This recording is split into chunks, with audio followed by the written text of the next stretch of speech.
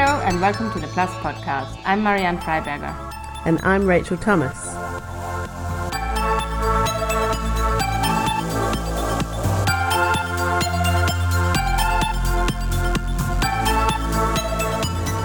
So, Marianne, how intelligent are you feeling today? Whoa, well, that's a tough question first thing in the morning. I must admit I'm feeling a bit tired today, so probably not my most intelligent. And what about you? How intelligent are you feeling today, Rachel? Well, I too am not feeling at my most intelligent today either. But the good news is we can both rest assured that we are more intelligent in some ways than even the most advanced computer. That's because artificial intelligence, which is the intelligence computers could have, is generally divided into two types. There's weak artificial intelligence, where a machine is trained to do a specific task. And this is something we already encounter every day when we, say, talk to your phone or your digital device or click on a recommended product on some online store. The other kind of artificial intelligence, which is called strong artificial intelligence, or some people say true artificial intelligence, is an intelligence that's inherently indistinguishable from human intelligence. And the standard test for this is known as the Turing test, and it was devised in 1950 by Alan Turing, and it's where a robot or a computer can pass this Turing test if it can have a conversation with a human being and the human can't tell whether the computer is human or not. So true artificial intelligence currently only exists in science fiction. But in this podcast, we'll hear from the machine learning pioneer Yoshua Bengio about why he thinks true artificial intelligence will only be possible once machines have something that we have, and that something is called agency. An agency is where we can interact with the world, we can observe what happens, and we can adapt to the consequences of our actions. So Yoshua Bengio will tell us about how agency helps us to learn and what it could mean for computers if we could just give them the same ability to act in the world. And at the end of this podcast, in honor of the mathematician Ron Graham, who has just passed away, we'll celebrate our very favorite number, Graham's number, by telling you about it in just 1 minute.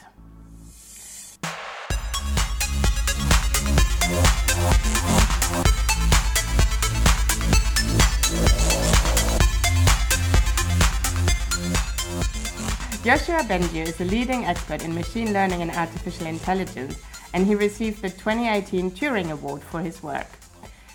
Now, we were lucky enough to meet him at the Heidelberg Laureate Forum last year, when he explains that he thinks that in order for machines to have true artificial intelligence, they have to be more like babies. Not for any reasons that make them more attractive or acceptable to humans by being cute and cuddly, but because it is as babies that we start building our internal model of how the world works, by grabbing, pushing and dropping things and generally interacting with the world. Here's what Bengio said in his Turing lecture.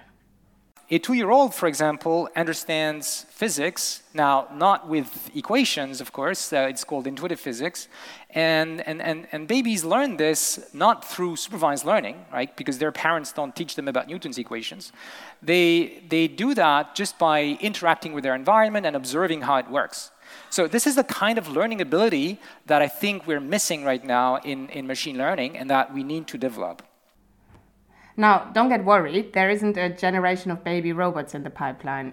Instead, Bengio told us he wants machines to have a baby's ability to build understanding by interacting with the world, something he calls the agent perspective.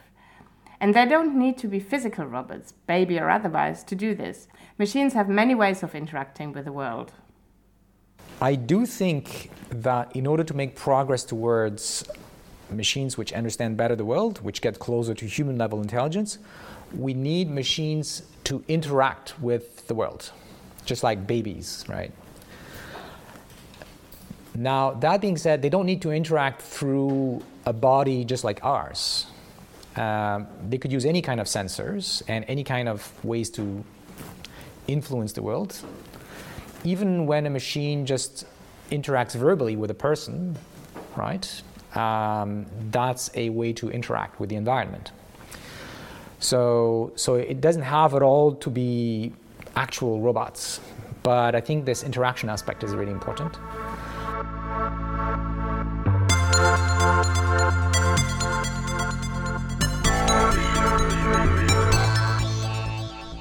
So, as we heard in a previous podcast, work in artificial intelligence today focuses on something called machine learning. This is where machines learn how to do a specific task themselves rather than being explicitly taught or programmed how to do it by human programmers. So to do this, the machine are given data sets, which are often called training data, to learn this task from.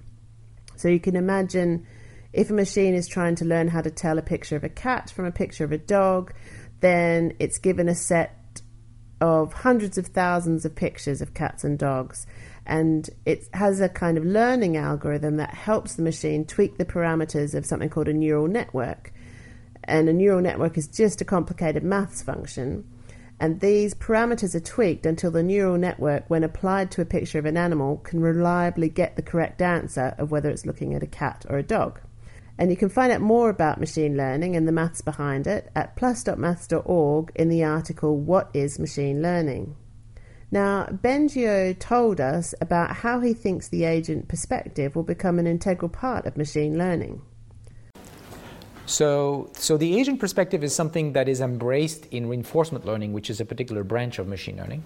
But in other camps in machine learning, we tend to ignore it. We tend to think of machine learning as being applied to a given fixed data set. So somebody collects data once and for all, and then the machine looks at all the examples and learns to make predictions, for example.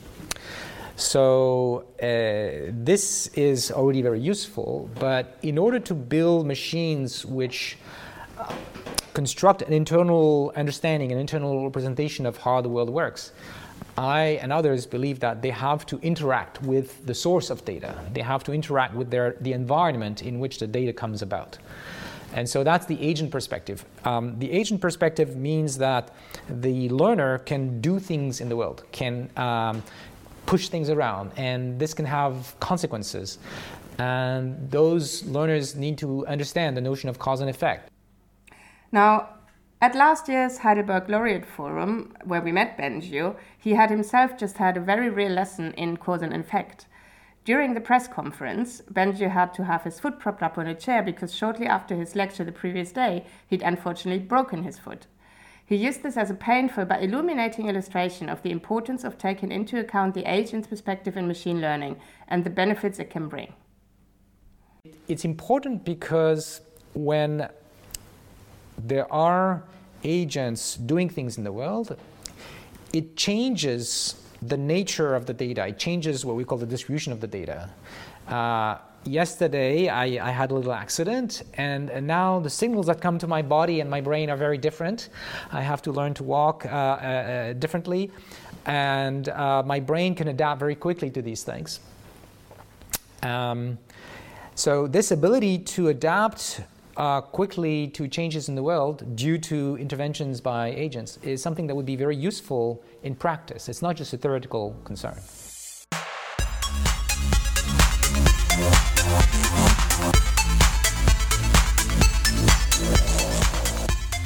Our agency gives us an adaptability and flexibility that currently machines can't replicate. Bengio and his colleagues are working on ways to begin to give machines a similar sort of flexibility. A promising direction for building the agent perspective into machine learning is inspired by how our brains work. If you think about it, we'd quickly get overwhelmed if we paid equal attention to all the information that comes our way every day. Instead, we focus our brain's attention on just small sections of the information we receive. So if we were trying to distinguish between a picture of a cat or a dog, we wouldn't be looking at every part of the picture equally. We'd be ignoring the background. We might even be ignoring quite a lot of the animal's body, and we might instead focus on the shape of the face, the shape of the ears, the shape of the head to tell the difference. And similarly, when we're reading a book, we might be reading one word at a time, but actually keeping in mind other information, such as who the main characters are and what the recent events in the book were. So if you think about it, if I had just read the sentence and I realised the dog had eaten all of it, then the meaning of that sentence is really going to be very different depending on what the it in that sentence referred to. If it referred to the dog's dinner or my homework, that has one kind of meaning. But if it refers to, say, the body of a murder victim, you're reading a very different type of story.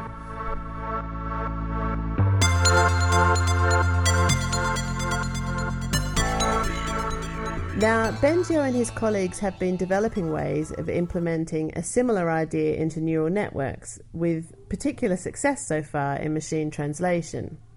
This implementation is a way of a machine learning what are the most important things in a sentence or a piece of text to pay attention to, rather than just having a sort of fixed idea of what it should be looking at.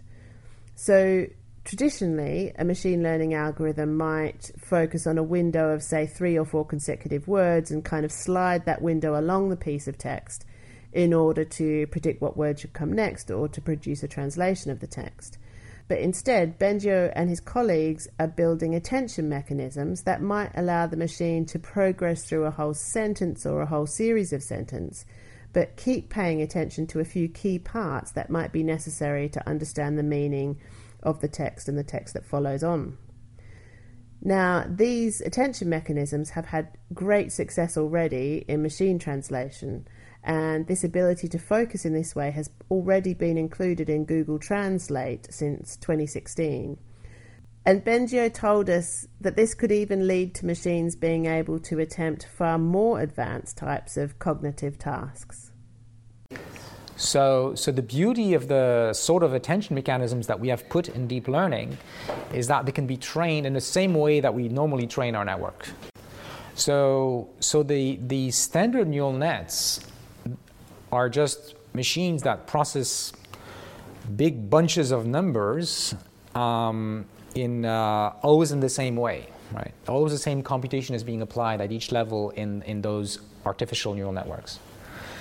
But in our brain, we know that there are attention mechanisms. So what does it mean? It means that we can focus the computation on particular elements, and we have a mechanism that can choose on which elements of what is happening in our brain that computation gets focused. And it can be it can make that type of computation more responsive, more adaptive, more dynamic, because depending on the context, it's not always the same parts of your brain that you're applying those computations to. So in a way, it could help open the door to very different types of applications of neural nets. Instead of being limited to processing things like images and sounds, they might be able to start doing things which look more like reasoning, imagination, planning, and so on. So attention mechanisms and other implementations of the agent perspective might enable machines to finally achieve a more human-like intelligence. And in his most recent work, Bengio has even been exploring how attention mechanisms might be the key to understanding our own consciousness. I don't think that consciousness is something so mysterious that we'll never be able to understand it, and it would be something that only humans could have. I think there's no reason to believe that we'll not be able to dissect consciousness into computational functions that we can understand and have machines take advantage of those properties. And I've been working in particular on the aspect of consciousness that have to do with attention, which was part of the topic of the presentation. In his lecture at the Heidelberg Laureate Forum, Bengio talked about his recent paper entitled The Consciousness Prior, and he explained how attention could have a huge impact on the efficiency of machine learning algorithms. And Bengio also talked more philosophically about how attention mechanisms model what we do with our consciousness. Now, we just focus on a few factors that we can control or that provide us with the most relevant information. So if you think about it, our unconscious state could be all the things you could possibly think about, and then our conscious state is the attention mechanisms of what we are thinking about. Attention mechanisms also have really interesting applications for things like accessing memory in a computer. You potentially can access everything at once, so that's like our unconscious state where we're thinking about everything. but use an attention mechanism that is learned via a machine learning algorithm to only access the parts of the computer memory that are relevant, potentially massively speeding up memory access in computations. You can read more about Yoshua Bengio's fascinating research on plus.maths.org in the article called The Age in Perspective.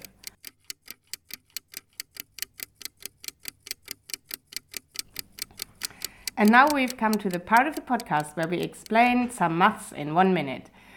We were very sad to hear that one of our favorite mathematicians, Ron Graham, passed away last month. Ron Graham was an American mathematician, and like many mathematicians, he lived a wild and crazy life. At one point during his studies, he actually ran away to join a circus.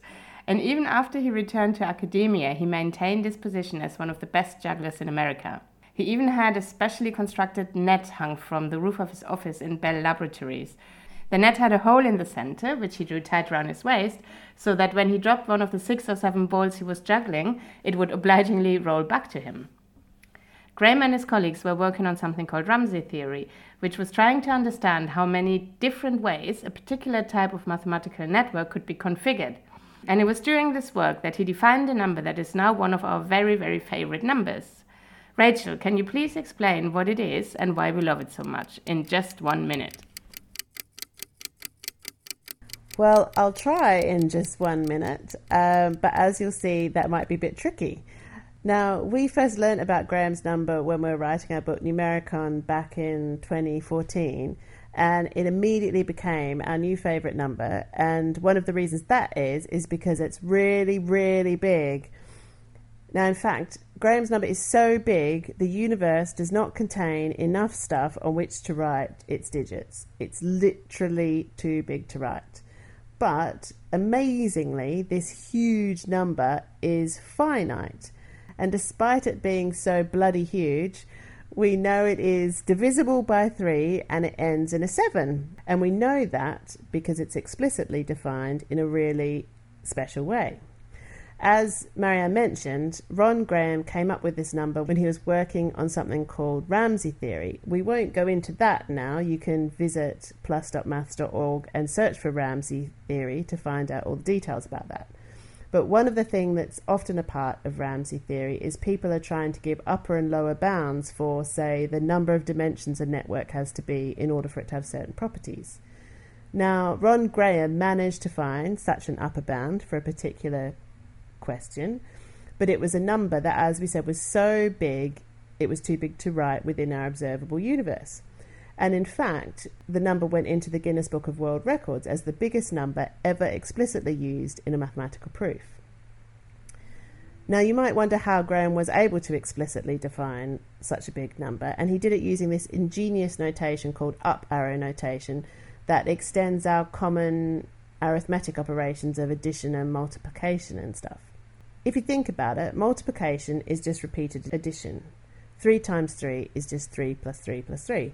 And exponentiation, or raising something to a power, is just repeated multiplication. So 3 to the power of 3 is just 3 times 3 times 3. And if you use this notation, you write exponentiation as a single arrow operation.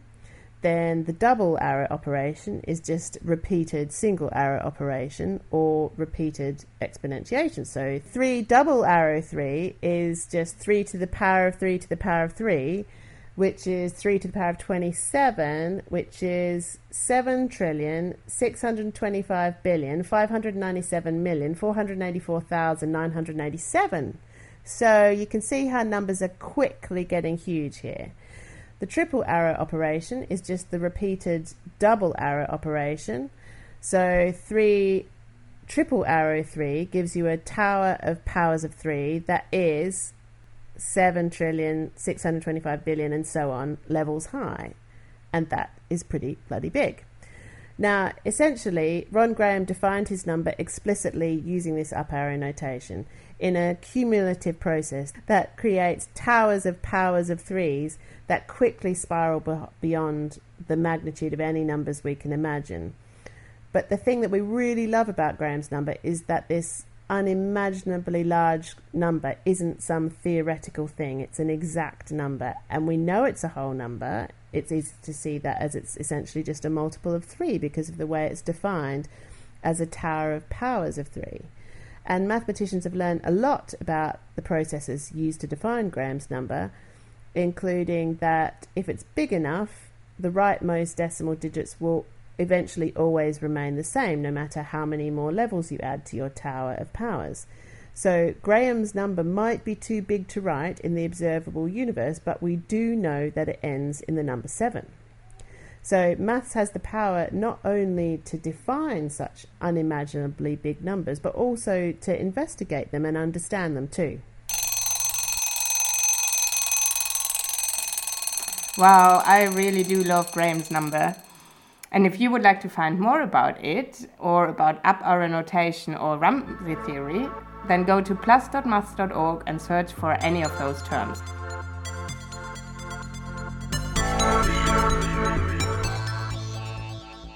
And that brings us to the end of this Plus podcast. The music in this podcast is from Ollie Freak, and the track is called Line 1. You can find his music at soundcloud.com/OLIFREKE. Thanks for listening, and bye-bye for now.